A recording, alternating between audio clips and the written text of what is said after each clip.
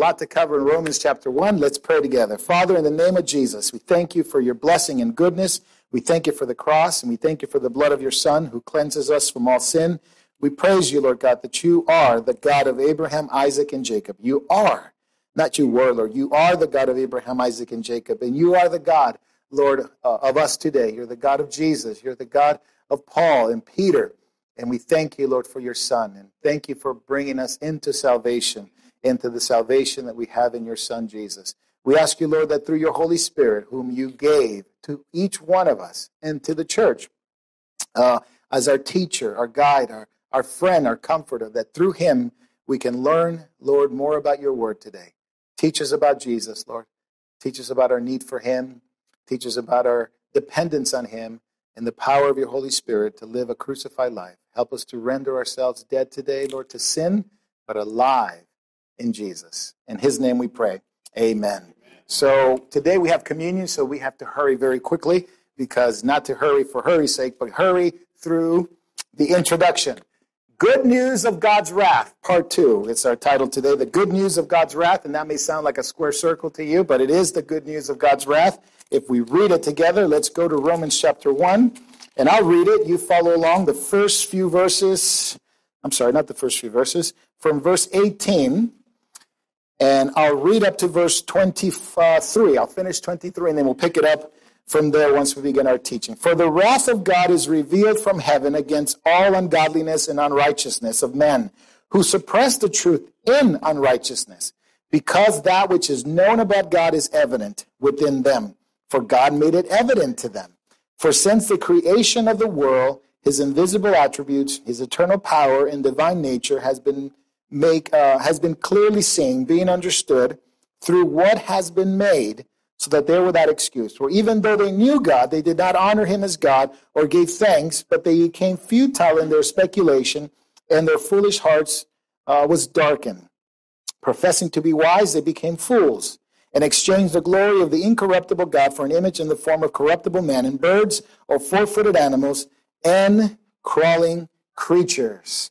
Paul's main message in chapter 1 is the fact that there is the gospel. The gospel is revealed, and it reveals something of the righteousness of God. It's the righteousness of God revealed from faith to faith, meaning we start with faith, we continue with faith, we go on with faith. But chapters 1 through 3, which is the part that we're in now, is really, you can title it, The Sins of Men and the Wrath of God. And this is the second part that we're going to be talking about. That's what this is part 2, is the wrath of God. Because in verse 18, something else is revealed. It is the wrath of God from heaven. The gospel reveals the righteousness of God, the right standing with God, being made right by God, and then God reveals something else. He reveals his wrath. And it's no coincidence that Paul joins them together, because the gospel and the wrath of God are supposed to go together. One is the solution of the other. Gospel solves the impending judgment of the wrath of God is solved through the gospel, and we'll talk about that today. But chapters 1 through 3 deals with this one single word, with the I in the middle, is sin. And we have to start with sin, because that's the problem. That is the problem of man. It's sin. And the first 3 chapters, whether you like it or not, deals with this problem, sin. And sin has corrupted all of us. And Paul makes no qualms about it. He says the religious person has sinned through hypocrisy, and the pagan has sinned through immorality. Despite the fact that they may be seen differently, and maybe we would judge them differently, God says all of them have sinned, and all of them fall short of the glory of God. But Paul also deals with the sin between Jew and Gentile. The Jews, because of their religious background, sin in a religious way, meaning hypocrisy. They don't do what they know better. They know better. They know the truth. They have the Bible. They were given the Word of God, and they sin hypocritically. Although they knew God and his Word, they did not practice it, and therefore they're guilty of hypocrisy, religious sins. They're the quiet sin, we would say. Not overt, not outwardly, but inwardly. But the pagan, the Bible says, sins in an immoral way. And that's what we can talk about today, the sins of the Gentiles. The Gentiles without God have the propensity to go into immorality. Immorality, and we'll see that today in just a few minutes. So, righteousness of God, The wrath of God, here's verse 18 again. The wrath of God is revealed. And so the question that we had earlier is, the gospel reveals the righteousness of God, but then the wrath of God is revealed in heaven, from heaven, I should say, against godlessness and wickedness. And we talked about that.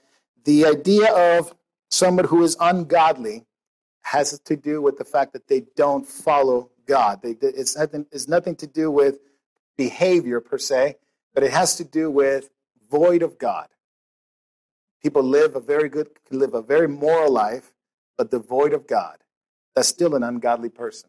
A person who tries to do well, feeds the cat, Meals on Wheels, all those things, right? And claim that makes me a good person. Still an ungodliness because they are devoid of God. They don't worship God. They don't thank God. They don't believe in God necessarily. They may acknowledge that there is a God, but they don't think of him or worship him or thank him. And then there is unrighteousness. The unrighteousness, of course, that is an action. And so the ungodliness is toward God and the unrighteousness is toward men. And if a person is ungodly, it only takes a very short time for them to become unrighteous, meaning that their actions toward a fellow human being. So those are the Ten Commandments in a nutshell. The Ten Commandments deals the first part with God, the relationship with God, the vertical, and then the horizontal one has to do with the second tablet, and that is the unrighteousness of men. So we have broken both tablets of the Ten Commandments, we would say. We've been ungodly. Even when we knew there was a God, we didn't worship him, we didn't thank him, we didn't live for him. He wasn't part of our lives or our thinking.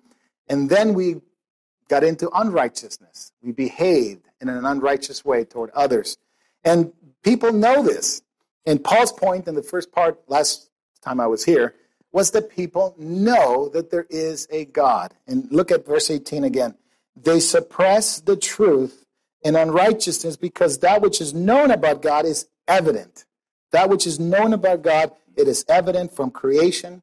And so all of mankind knows two things by looking at nature. One, they know that there is a powerful God. His invisible attributes are clearly seen.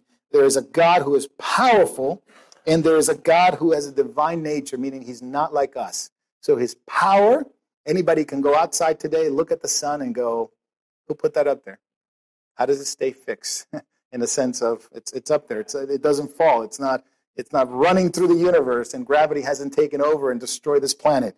Well, who put those up? Who put the stars? Who created those things? Why is there's not a snowflakes? You know, snowflakes? Not one of them is the same. They're all different. A blade of grass, not one of them is the same. Who has such intricacies to create things that you would, who cares about a snowflake, right? Anyone here? God does. And he make them unique. Each one is different. A blade of grass, we mow, we don't think about it. It itches. Sometimes it causes irritation. Well, not one single blade of grass is the same. Well, who did that?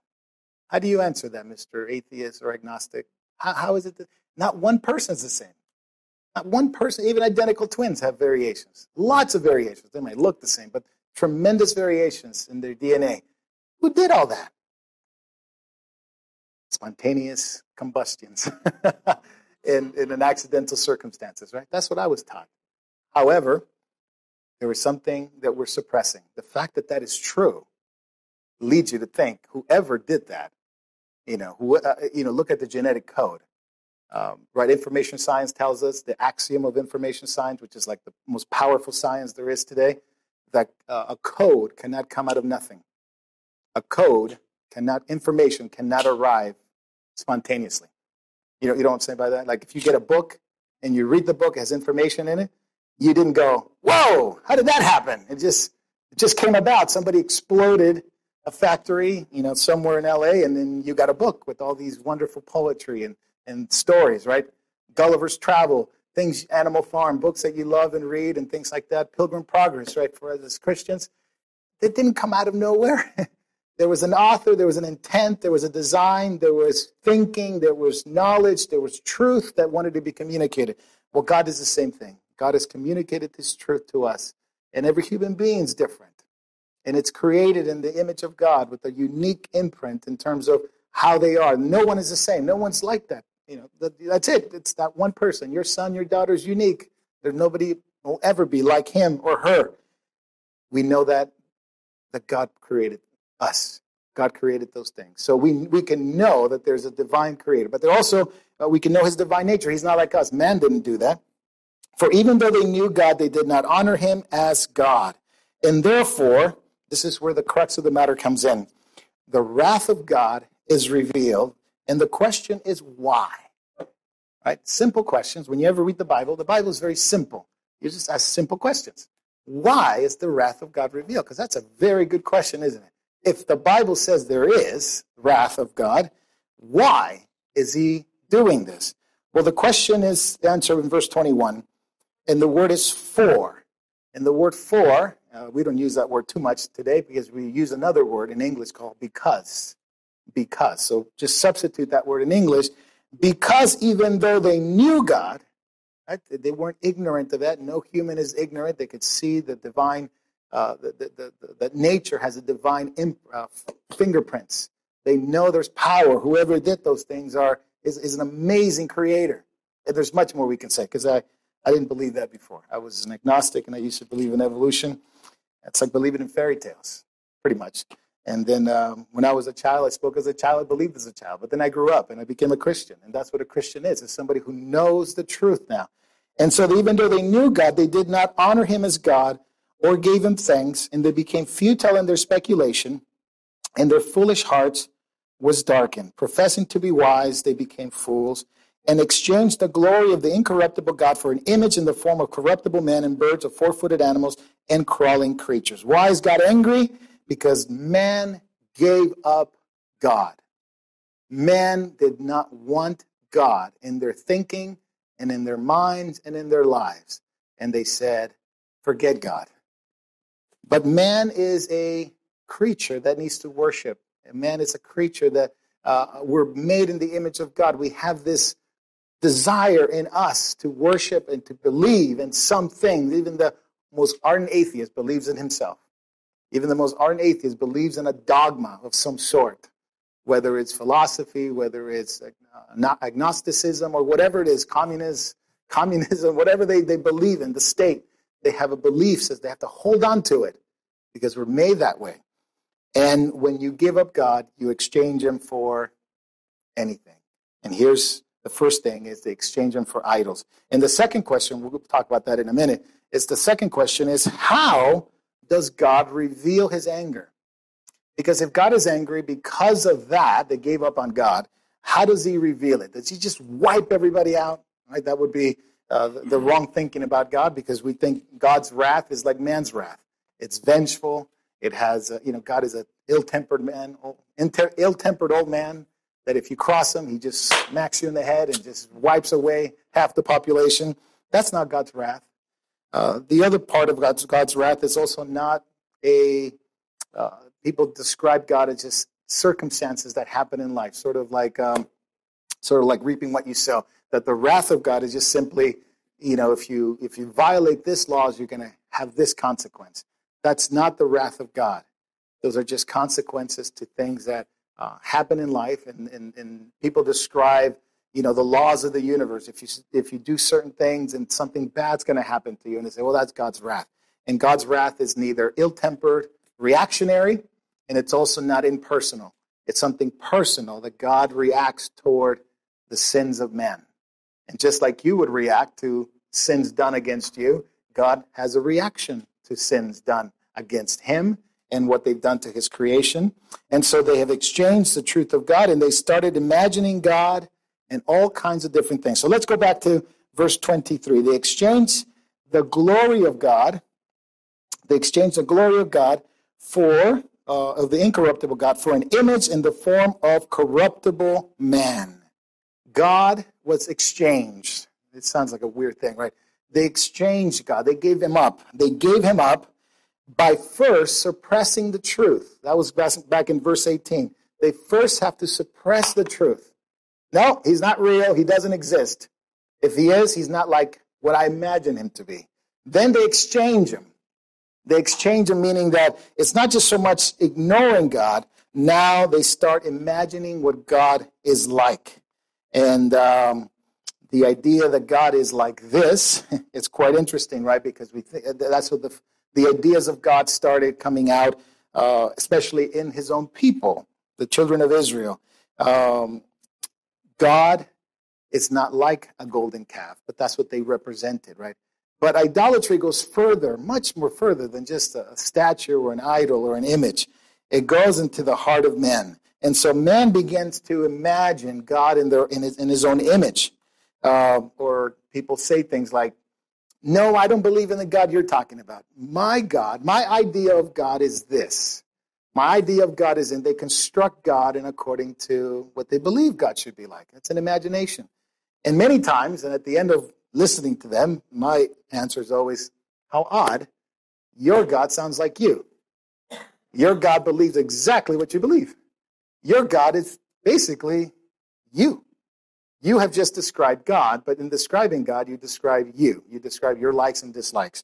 And therefore, that is the idea that Paul is addressing here. They exchange the truth of God, and they exchange it into from the incorruptible to the corruptible forms. They began to worship the creature rather than the creator. And they start imagining their own God. And if you can't worship, or in worshiping, you have to have an image. And people began to address this. We need something to help us to worship God. All idolatry did not begin saying, this is God, let's worship him. All idolatry began like this. We need something to help us worship God. We believe God is in this form or in this way or this idea or this thinking. And this will help us get closer to God. Any idol maker did not begin to say, well, this is my God and I'm going to worship. They began to say, this is a good way to worship God. And they began to create images like this.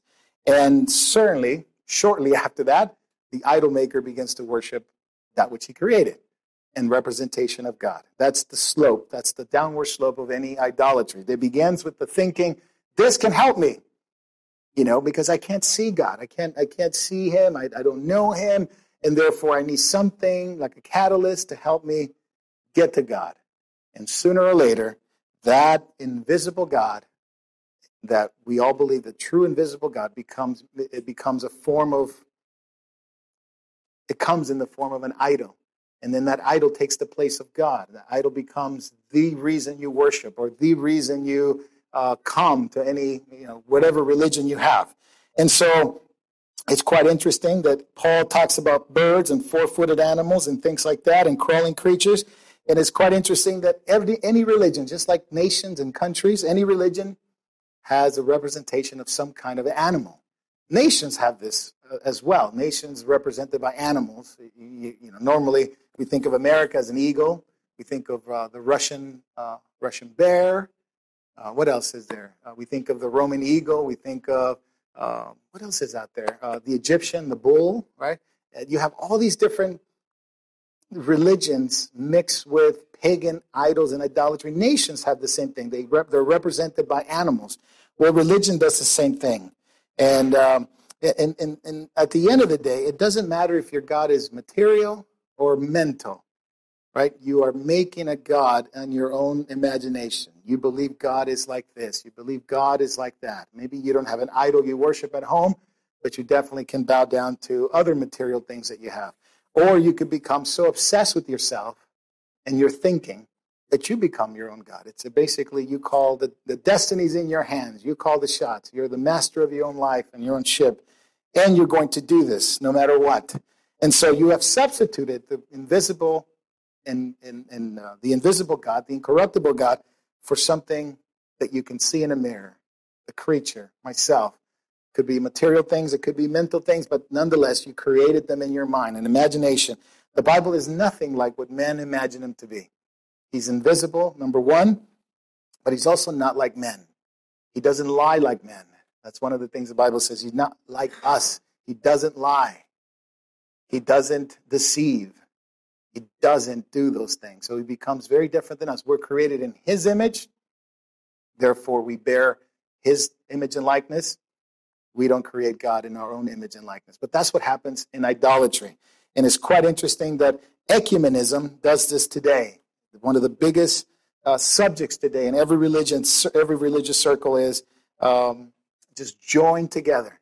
Let's join all religions together. And what Paul is making the case here is because all religions have made up something about God, then all religions are lies to cover the truth. Okay, so this is, I'll say it again, because all religions are basically a substitution for the true worship of the living God, the true creator God, the God of Israel. Then all other religions, it's a false, it's a lie that covers the true worship of God. And God is the God of Israel. Like it or not, God revealed himself to one nation, the nation of Israel. He is the Jewish God. And that may fly into the face of many, many people today, especially the UN, especially the ecumenical movement, right? They call it, philosophy calls it the scandal of singularity, meaning that God revealed himself to one group of people. You know, because what ecumenism says is God revealed himself to everyone. And that's not quite biblical, right? Sounds nice, sounds humanistic, but the Bible says he revealed himself to one person, Abraham, and through that one person, he brought a family and a nation, and through that family and a nation, he brought the Messiah to bring salvation to all men. But it was through one particular group of people. And this is an offense today, because we believe that, well, God should have just showed himself to the Americans or to the Vikings or to the Eskimos or to the Mexicans or to wherever you may be from, right? And people go, that's more acceptable. That's right. He did reveal himself to everybody. And the Bible says no. And it's an offense because he is the Jewish God. He is the God of Israel. If you don't believe in the God of Israel, you don't believe in the true God. And that might be offense to people like in the Muslim community or in the New Age community. How dare! What a scandal! And that's what they call it the scandal of singularity, meaning that God revealed himself to one particular people. And man rather say, he should have revealed himself to everybody. He does now through Jesus Christ. But his revelation to mankind began through the Jewish people, through a Jewish book, through a Jewish Messiah.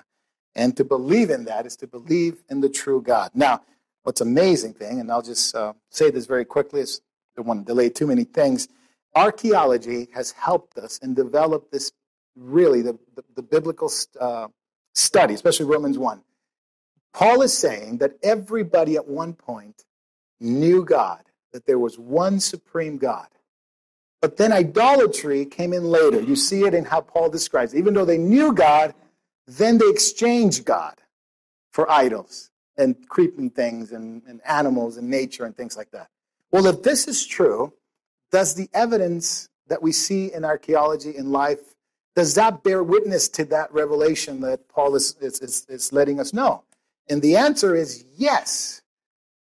Back when I was studying sociology and all this weird stuff that I used to study, they used to tell us that the philosophy of the day was, man began with idols and began with really basic stuff. You know, they worship a stick or they worship a rock or something. And then man progressed in their thinking and evolved to a more sophisticated person. And they became so sophisticated they believed in nothing. Because at the end of the day, atheism is a progression of, so I said, that's not progress. That's like dumbing down. You believed in something and now you believe in nothing. Well, the idea was that man began more sophisticated and they created this idea of one God, monotheism. They created this idea of one God. So it's an evolutionary step. What follows the thinking of evolution. We were really, really dumb at one point and worshiping rocks and things like that. And we evolved into our thinking, plural gods, local deities, and then monotheism came later. But the question is, my friend, whether you like it or not, that's not the question. How you feel about it doesn't matter. The question you got to ask, is that true? Is it true? Go to the archaeological records, go to the Smithsonian, go to the London Bible Museum. I challenge you to do that. And what you'll find is the earliest that you can find in the stratus or archaeology reveals how many idols do you think? None. The further you go, the closer to our time, the more idols appear. And they know this. Archaeology has revealed it. That's why people hate archaeologists. And because, you want to suppress all this. And by the way, there's a lot of suppression in the archaeological circles. I met with some brothers. They're wonderful believers, archaeologists, at least not well known because they believe the Bible. And they say, wow, it's such a suppression. Even those who believe in God suppress it because they don't want to be seen as fools and in a world of scientists, and they don't want to come out with their findings. But, we know so much about Jericho. That's a side note. We know so much about Jericho, but we know a little bit that's come out. A little bit has come out. But there's stuff that it'll blow your mind. It literally will blow your mind to the reality that we know exactly where the wall is that fell. We know it fell exactly as the Bible said it fell. There's evidence of burning. There's evidence of all kinds of things. Exactly what you'll find in the book of Joshua is exactly. But when do we hear about this? Because the UN says, nope. UNESCO says, nope, you can't share that with anybody. God forbid people start believing the Bible. And that's the ultimate point. So archaeology shows that the oldest evidence, no idols. What does Paul say?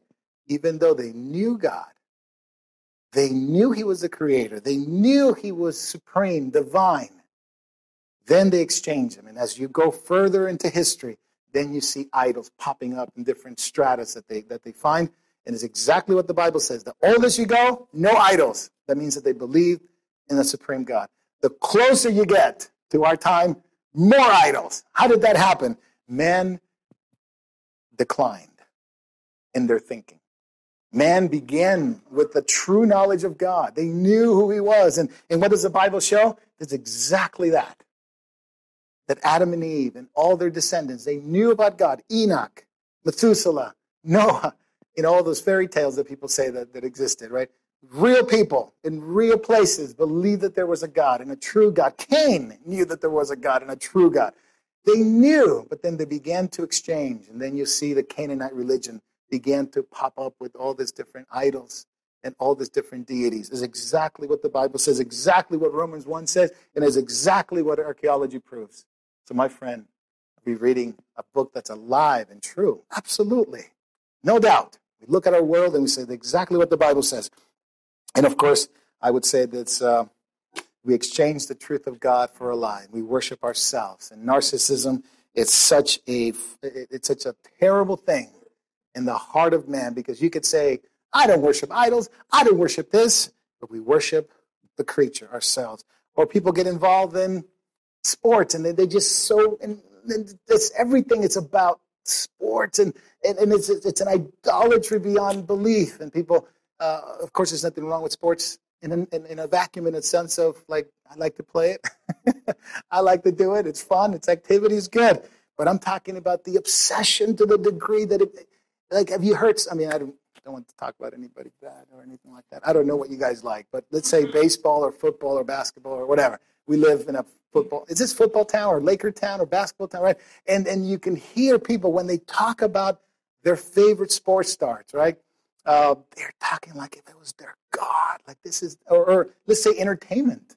I don't want to age myself, but whoever it is today, right? Whatever. And they just talk about them, and they know everything about the team, and it's like their whole existence revolves around the existence of that person or the team.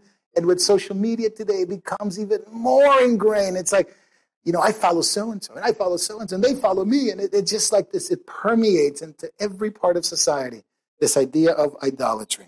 So God is angry because man gave God up. That's the reason why. So the question to the why is God angry? Because man gave him up.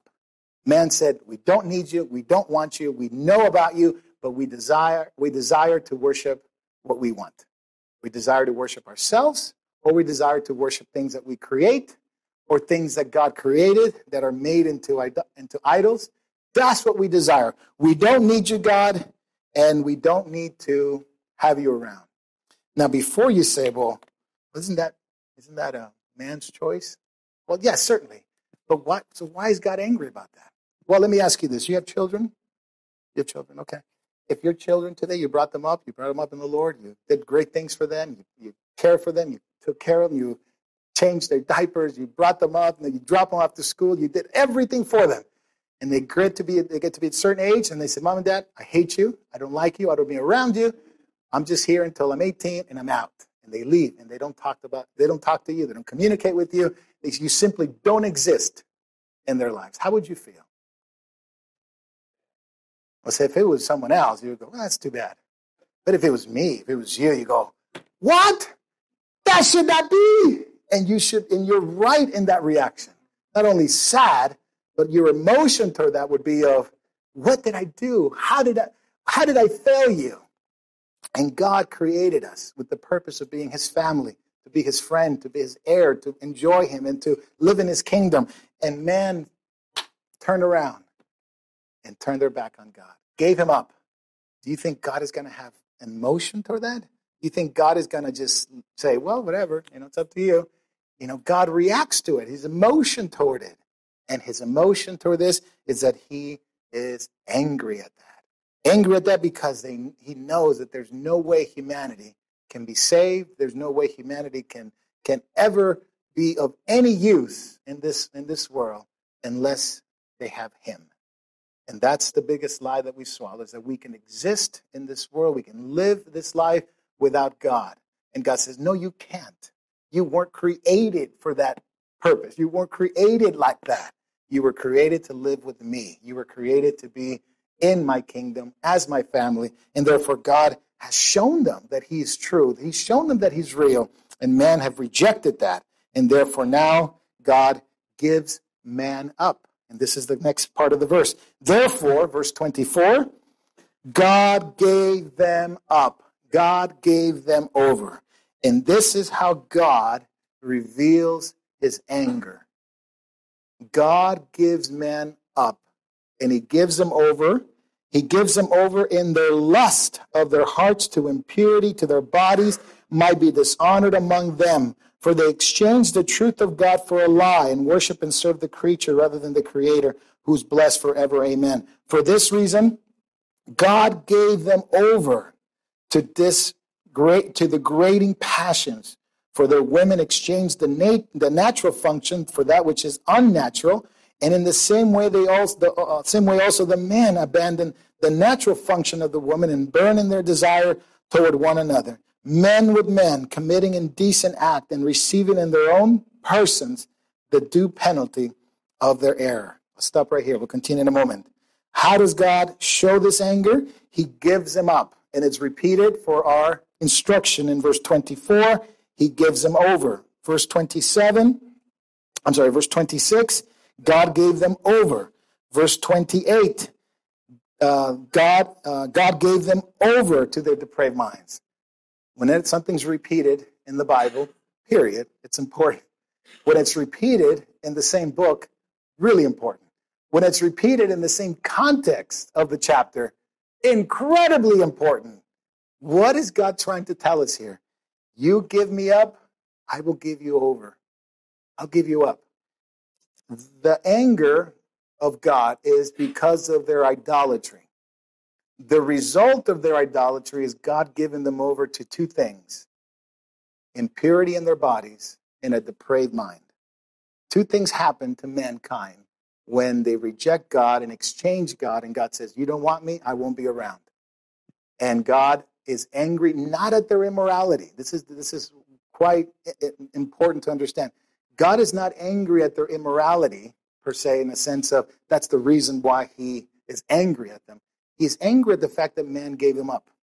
He's angry at the fact that they exchanged them for an idol and they worship four-footed animals and things like that. God is angry that man, created in his image, gave him up, just like you would your children giving you up after you've done so much for them. You could feel how God feels. So God says, okay, you don't want me? I'm not going to be here.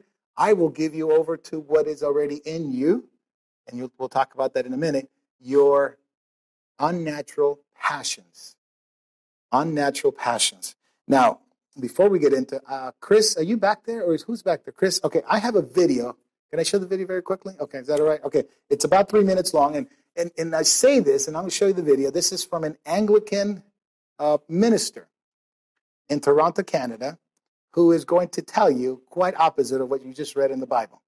This minister in Toronto, Canada, promotes everything opposite to what we just read and what I'm going to teach you. And you'll hear it from her. And so we're going to juxtapose it. We're going to show you the difference. Because she takes exact passage that I'm going to take, Romans 1, and you'll read. And, well, let her tell you in her own words what exactly she means. Because she says, no, you can't trust what you're reading.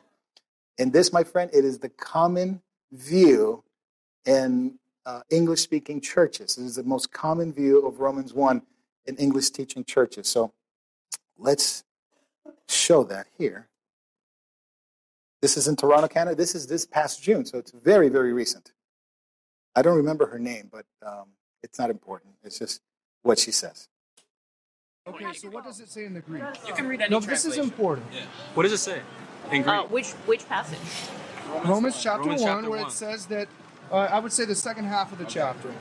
Yeah, Look the it second up on half Google. of What does it Romans say in chapter Greek? 1 is actually a very complicated point of interpretation because Paul appears to be speaking in quotation marks here, and primarily speaking about Roman customs as opposed to Jewish customs. What he's addressing may be temple prostitution.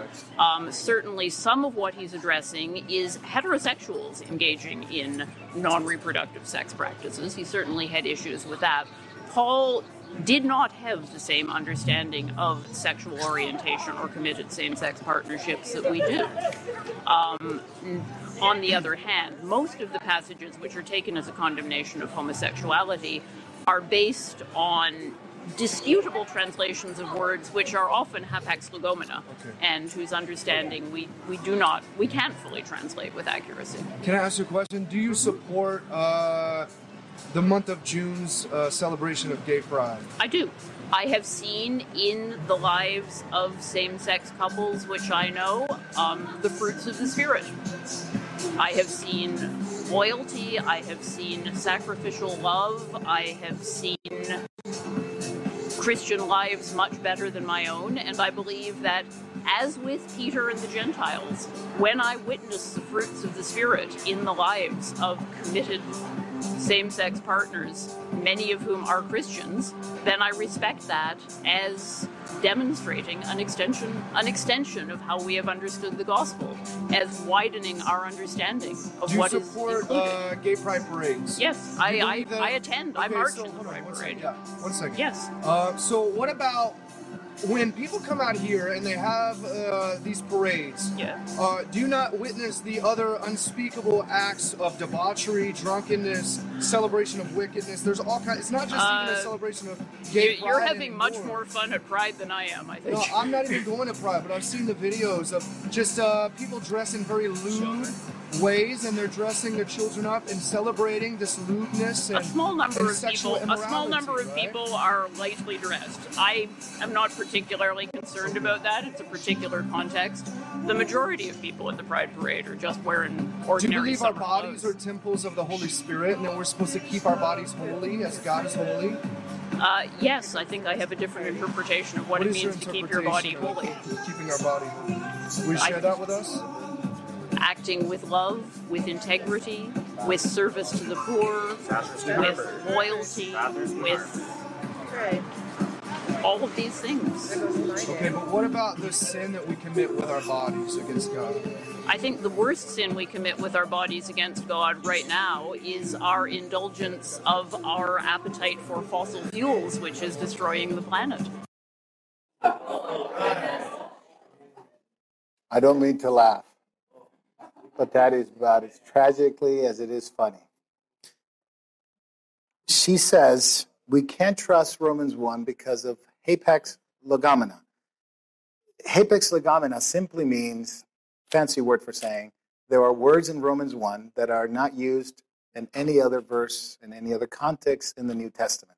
Therefore, we cannot trust him because Paul is using very unique words to explain the sin of the Gentiles here, the sin of the immorality, Therefore, you can't. You heard the word. I speak Greek. I can read it. And hapex legomena. What she's trying to say is you can't trust it.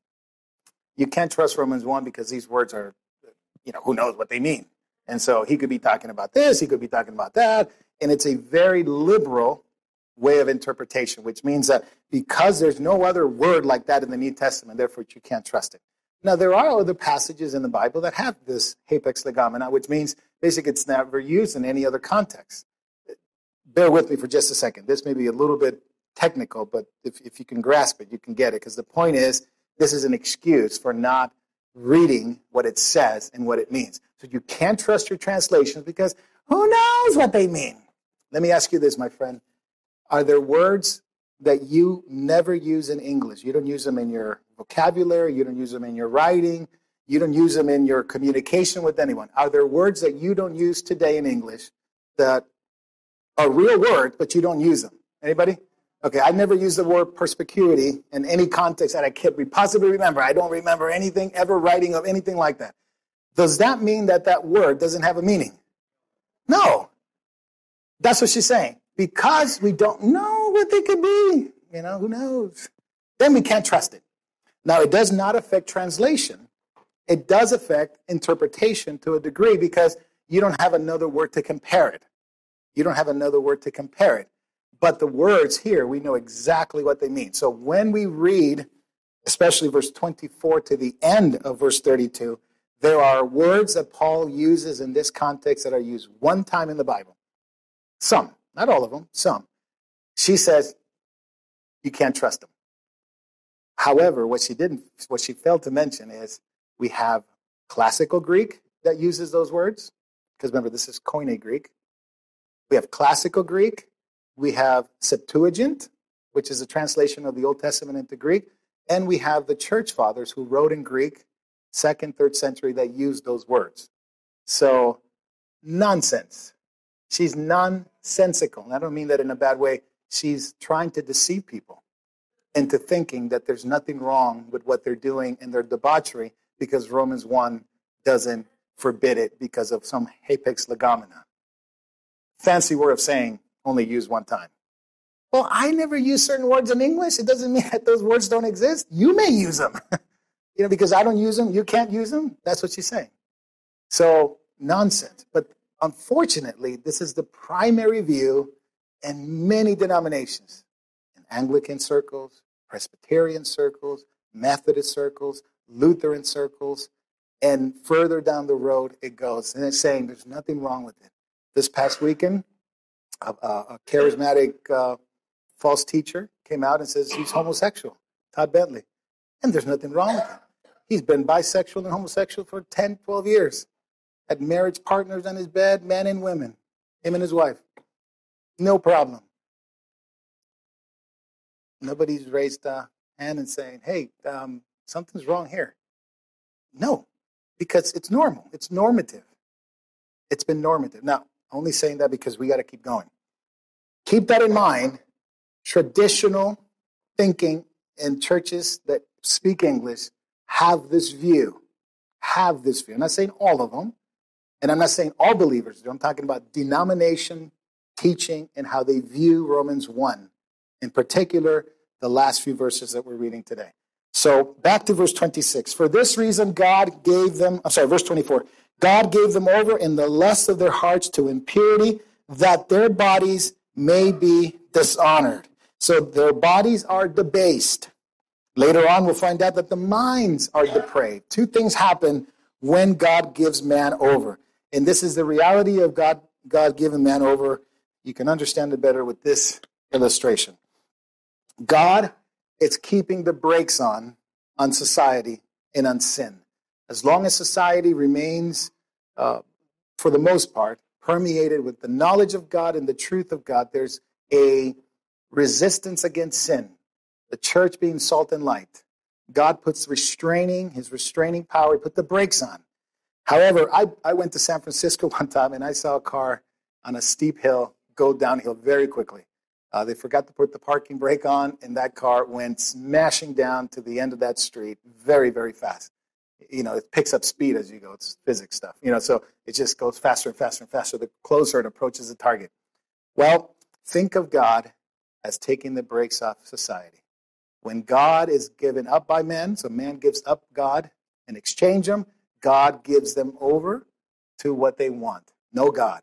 And you know what? You want to know a world without God? It's a world without brakes.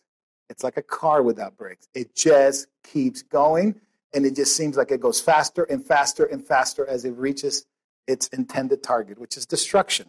Another way to put it, and maybe more classical, it's Pandora's box. You know the story of Pandora, right? I had the lid on and all these, and then she was curious, and then she opened Pandora's box, and all these evil spirits went to the ends of the earth and destroyed the world, right? And then she couldn't put the lid back on. Think of that. That's what's happening and what Paul is describing here in society. When man gives man up, when man gives God up, then God gives them over to what they want, and God takes the restraints off society and says, you want to know what society is like without me? Enjoy, because it's going to be a fast ride. Not a good ride, but definitely fast. And it goes downhill very quickly. I am and you are like Pandora's box. There are things in us that are restrained by God. Even when we did not know God personally, there was a restraint on society. There was a restraint on us. There were certain things we couldn't go beyond that. Our conscience, we knew right and wrong. We knew there was a God, and so there was a natural tendency to put the brakes on. But the more you did it, it became easier and easier to indulge in it to the point where now it didn't matter. You didn't care. Your conscience was gone. It didn't matter what people said. You were going to do what you're going to do. Well, Christ came to us, and in his grace and his mercy gave us his Holy Spirit. And he made our spirit alive. So now we have a body, a soul, a mind, and a spirit. And we can worship God and relate to God. But in me, there's still Pandora's box. In me, there are unnatural affections. In me, there are things that are not good in my own nature, because I was not just born in this world, I was born a sinner. And that nature, that although Christ has put a lid on, it's still there. And therefore, though that nature can come out, just like Pandora's box, and that nature can do tremendous damage to me, myself, to my family, to a lot of people. And therefore, I thank God that by his grace, he keeps that lid on. I don't have the strength to keep the lid on, only he can. But by being with the Lord and listening to the Lord, then I can keep the lid on my life. Pandora's box doesn't have to be open, because there's still that in me. There's things that I don't desire in myself or desire in other people as well. But God can take the break off on society, and this is what he does. But what's interesting here, Paul begins to talk about, verse 26, give them over to degrading passions, and he begins to talk about relationships. For women exchange the natural function to that which is unnatural. In the same way, God also the men abandoned the natural function of the woman and burn in their desire toward one another. So God made men in two halves. Women, men. Two halves, only two halves. And they complement each other. And in society, they work together. In marriage, they work together in relationships, and they work together to bring about more children. That's how you came along. That's how I came along, right? There is that cooperation in relationship in women and men, partnership together to be parents. And there's a joy in that family, and there's a joy in that female and male relationship as God intended it to be. He created them male and female, and he created them to be partners together in marriage. If it's too hot in here, I'm not sure if the air on, but if it's not on, somebody can turn it on. That'd be great. The first stage that a society has gone in an opposite direction, the first stage is the fact when those relationships begin to break apart. Women and men begin to act differently toward each other. Verse 26, women exchange the natural function to that which is unnatural. And men exchange the natural function, meaning that there was a natural relationship that men have with women. There's a natural relationship that women have with men. It's natural. It's the order, the way God intended it and created it to be. And society begins to go downhill when those things come up in society. The first stage is when women and men begin to behave differently toward each other, and women begin to act like men, and men become effeminate, and they begin to act like women. This is the word of God. This is not Marco's opinion of it. I'm simply reading it, right? They exchange the natural function of a woman. She's a woman, not a man. But they want to become men. He's a man. He's a boy. He's a young man. He's not a young woman. They exchanged them, and that's the first thing we see. I would say this with a broken heart. We are past the first stage in deterioration of male and female relationship in our society. But it goes on, because it says, verse 27, men with men committing indecent act and receiving in their own persons the due penalty of their error.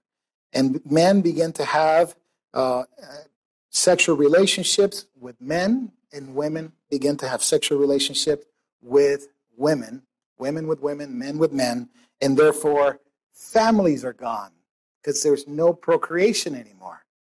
So, of course, what does the LGBT community and things like that, they begin to adopt our children, children that came out of the natural relationship that comes from a man and a woman, because that relationship, those relationships cannot procreate. It's not natural. It's not in the order function which God intended it to be. They begin to now take from the natural and bring them into the unnatural, and they began to say, this is natural. Well, the natural thing was for you to marry a man and have children. The unnatural would be for you to marry a woman and adopt children of relationships that you don't agree with. That's what I have a hard time with. That's what doesn't make sense. But we're not dealing with sense here, because God has given them over to a depraved body and a depraved mind, a debased body and a depraved mind, I should say. Which time in history is Paul talking about? Just leave that as a question. We'll answer it at the end. Which point in history is Paul referring to here? And we can have a lot of questions about that. They receive in themselves the penalty of their error in their body, it says, in their own persons, in their own personalities, in their own being. They receive in themselves penalty of the error. I don't have time to go into the epidemiology of what happens when somebody practices homosexual lifestyle, the weakening of the immune system, the propensity for cancer, the propensity for glaucoma, the propensity for many bacterial diseases that are resistant to the most powerful antibodies that we had. It'll go on and on and on, just talking about diseases that come, and not only that, longevity. The longevity of those who practice such things gets shortened. Now, these are not, it's not even a moral issue at this point, just a scientific issue. You practice this, it's a guarantee of a short lifespan and amount of diseases. That's what the scientific data shows. Why doesn't everybody talk about that? Because we want to suppress the truth. We don't want this, because if this was unnatural, then you have to agree with there is a natural. And who created the natural? There's a God, and God created us like that. Well, let's continue, because I gotta keep going. Verse 28, just as they did not see fit to acknowledge God any longer, God gave them over. There's that thing again. To the depraved mind, and to do those things which are not proper, being filled with all unrighteousness. And I'll start with this. The depraved mind goes like this. So a debased body, now a depraved mind. A debased body doing things immoral, a depraved mind. God gives them over to a depraved mind, and they begin to practice these things. So before we began to say, I can't believe homosexual community is doing this. And by the way, I thank my brother Bear for this. This is what the LA County Sheriffs are wearing. And I don't know for how long they have to wear it, brother, but for a time they choose to wear this during the Gay Pride Month, which is June. Again, this is permeating society. This is you see it in sports, you see it in everywhere, right? And so depraved minds, acceptance, and before we can say how this is awful, how dare they do that?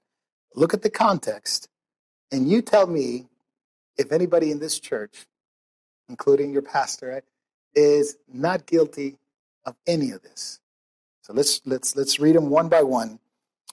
Being filled with unrighteousness. The word means a general attitude of injustice, a liking for wrong things, a desire for wrongdoing. If you can get away with it, you would do it. A depraved mind, people that are filled with unrighteousness.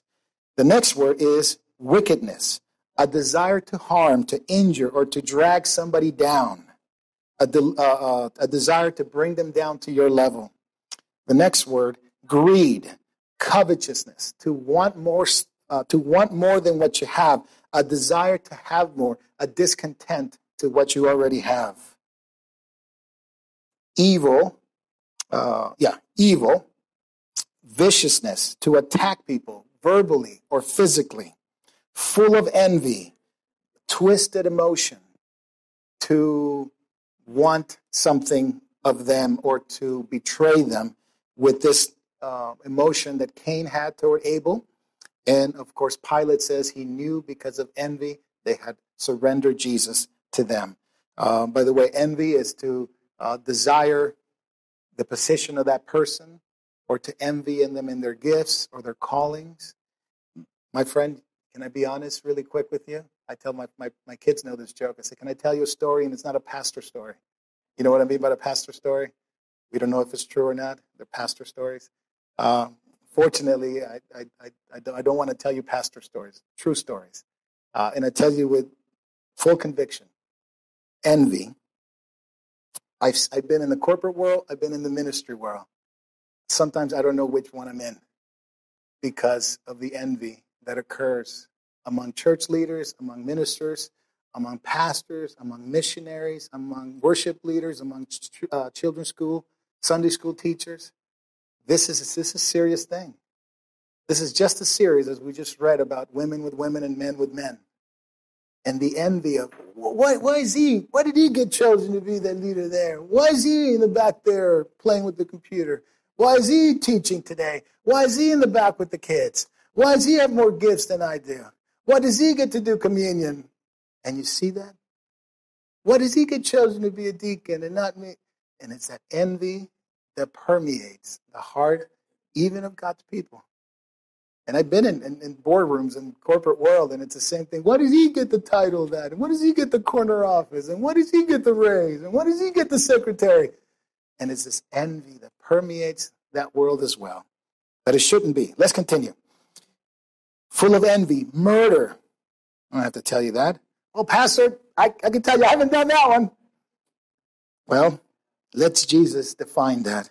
If you've been angry at a person and despised them and called them a fool, you're just guilty. Strife, to content because of pride and ambition, to argue and push yourself to the top. Deceit, cunning, ulterior motives, underhanded methods to get what you want. Malice or malignity, to believe the worst in what you hear and to paint the picture of the worst about what you heard and what is actually true, right? That is malice. To paint the picture, to construct something. You know, you hear something and you go, oh, that's it. Are they doing that? They're doing that. And you construct this whole thing out of one sentence that you heard, and you tell somebody else not what you really heard, but your construction of what you heard. That's malice, my friend. That is malice. Gossip. It means a whisperer. To go around others behind their back and to say things about them or what they did. And I'm sure this doesn't happen in this church.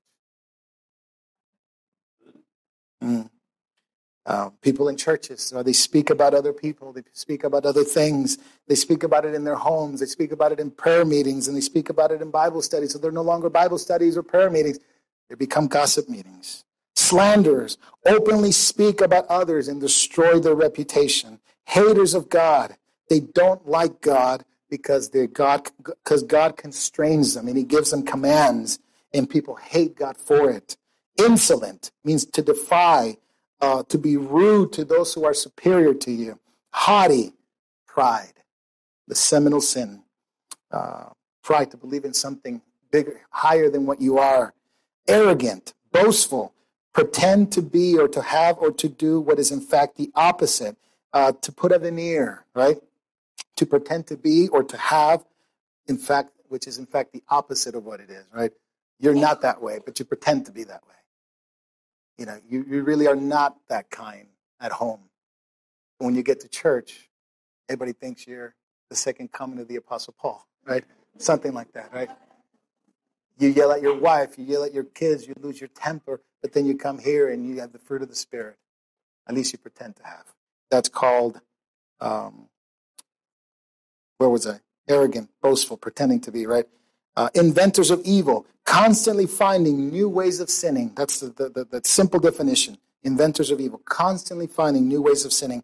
Notice today you go to the pharmacy, and now they don't sell you things that we used to have as kids. We used to get all different kinds of medicines over the counter. Now they have to have in the back, way back under lock and key, because kids our age found new ways to use them in the wrong way. I mean, who would have thought about using cough medicine and codeine and things for your nose, nasal sprays to do harm to? I mean, people literally die using these kinds of things, and they invented those things. Inventors of evil, disobedient to parents. A teenager who stares down their parents and say, "Who made you the boss over me? Why are you telling me how to live my life? I'm 14. Do you know how much I lived?" All in tongue-in-cheek, but you get the point. They ignore the wisdom of others. They ignore the wisdom that your parents have been there. They ignore the wisdom that they've made mistakes just trying to help you, not to make your own mistakes. Without understanding or foolish, somebody who's unreasonable, unapproachable, you can't talk to them. Untrustworthy or faithless, a person who breaks his promise. He made it, he signed it, then he breaks it. Whether it's marriage or whether it's just something that we can count on you for ministry, we can count on you to be there. Unloving or heartless, no natural affection, inability to make friends, unmerciful or ruthless, to be cruel, insensitive to people. And though they knew that these are the ordinances of God, they knew the ordinances of God, that those who practice such things are worthy of death, meaning that there are people that know that these things are good to stay away from. There are people that know that these things are bad in your life. I know guys who cuss up a storm, but when they come home, they don't cuss in front of their kids. Why? They don't want their kids to, that's bad for them. May not care about themselves too much, but they care about their kids, and they don't do it, right? There's still people that think that way, right?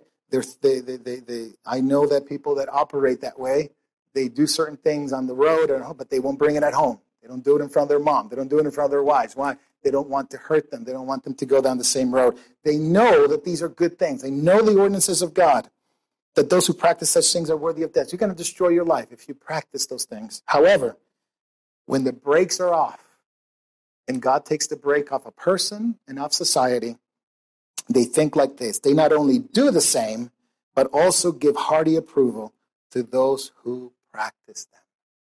When a society is off and down the road, then it doesn't matter if you see it or not.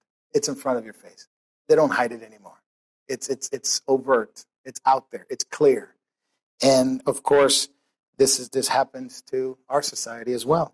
This happened to our society. By the way, this doesn't mean that when God takes the brakes off, this immediately happens in society. Because that's what people say, "Oh, Pastor, that hasn't happened yet because we don't see everything like that." It happens gradually. My friend, God is a merciful God. God is patient. And he was patient with me.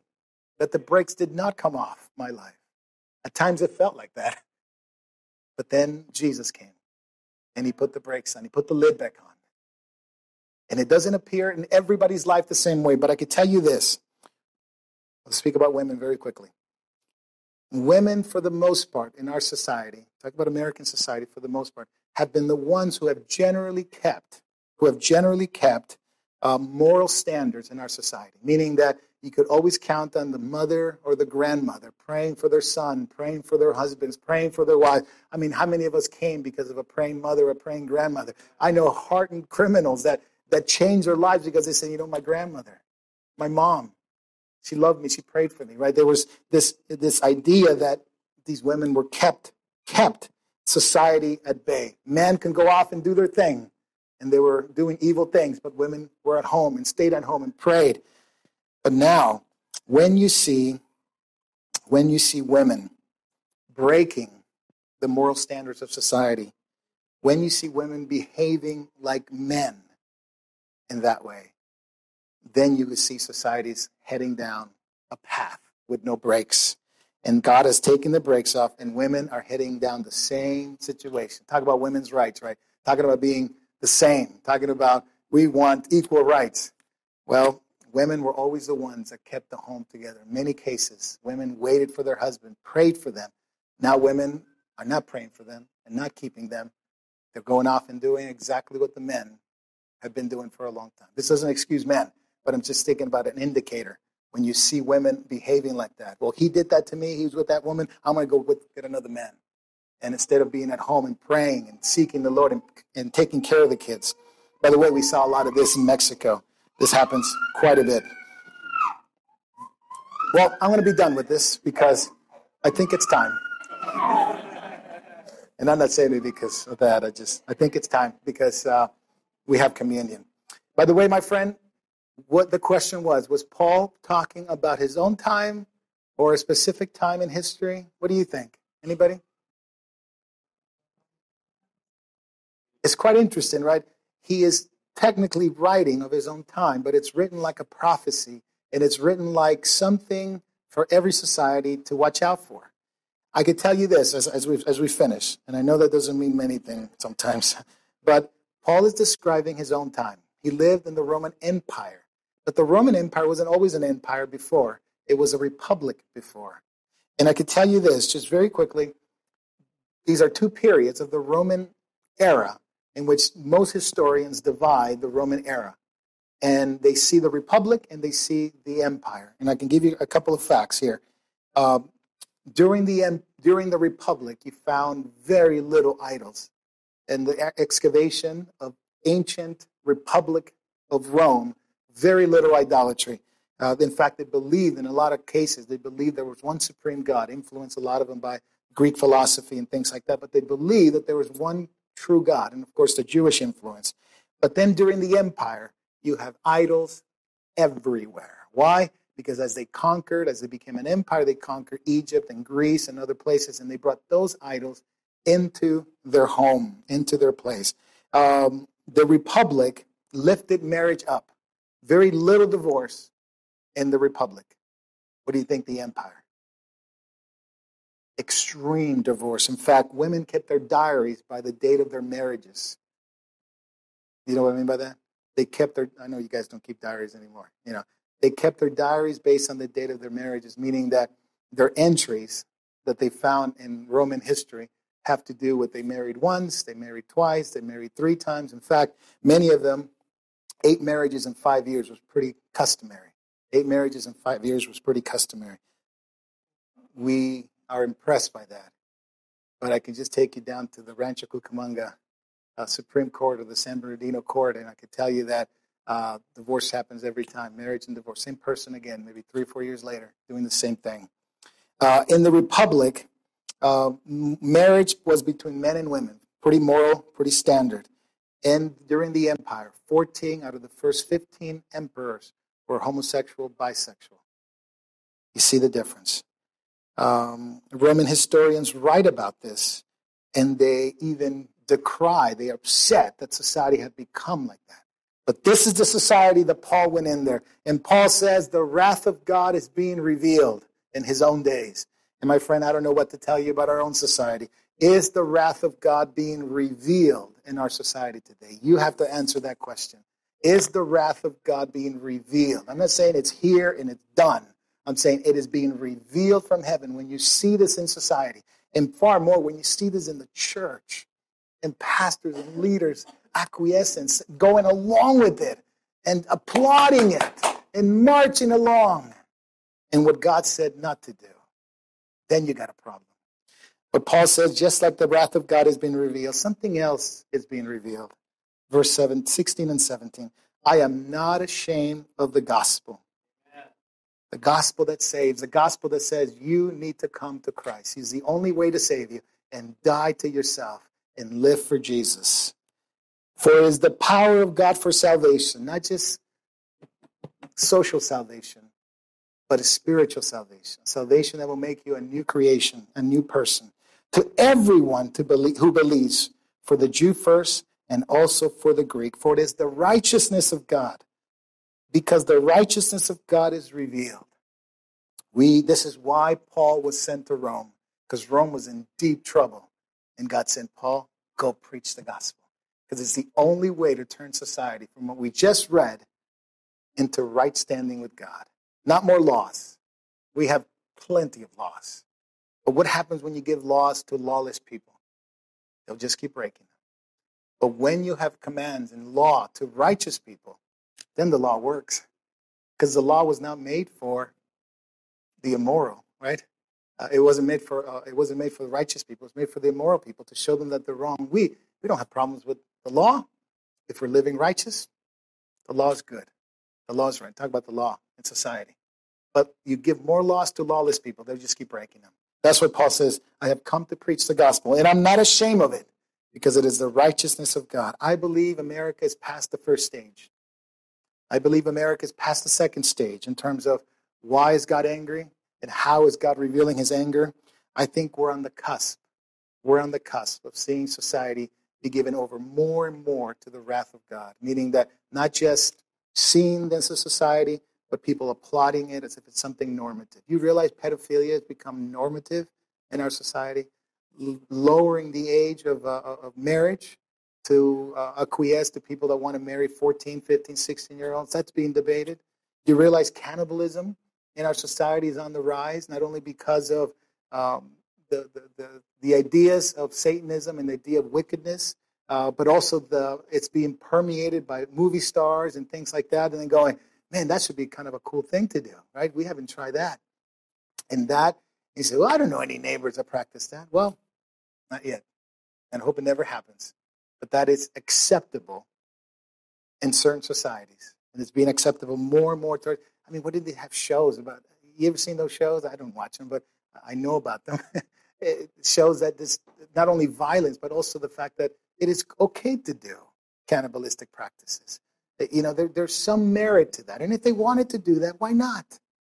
Well, that's the society we live. More laws, people say. No, more gospel. So go and preach and share the gospel. It's the only way society can turn to make people that are wrong with God, to make them right. For it is the righteousness of God. The righteousness of God is revealed so people can be made right with God. Let's pray. Lord, thank you for this passage, and thank you for the fact that you had given it to us so that we would understand the times in which we live in. Lord God, I pray that you help us. You help us, Lord, be more committed to preaching and sharing the gospel, to seeing people made right with you. And so, Lord, we pray for this message that will go out into the hearts of men and women. Lord, I thank you that you did not leave us orphans, but you gave us your Holy Spirit. Please make it real to us, Lord, through your Holy Spirit. Make it alive in our hearts so that, Lord, we would not practice those things that are depicted in there, that are written in there, that we will be, Lord, forgiven for those things and stay away from those things that not only, Lord, is in equal status to immoral sin and practicing immoral sin, Lord, but also the sins in the mind and in the heart. Keep us from those things, Lord God. We are not sufficient of ourselves. We depend on you to keep the lid on, to keep us from those things. And we ask you all this in the name of Jesus, our Lord. Amen.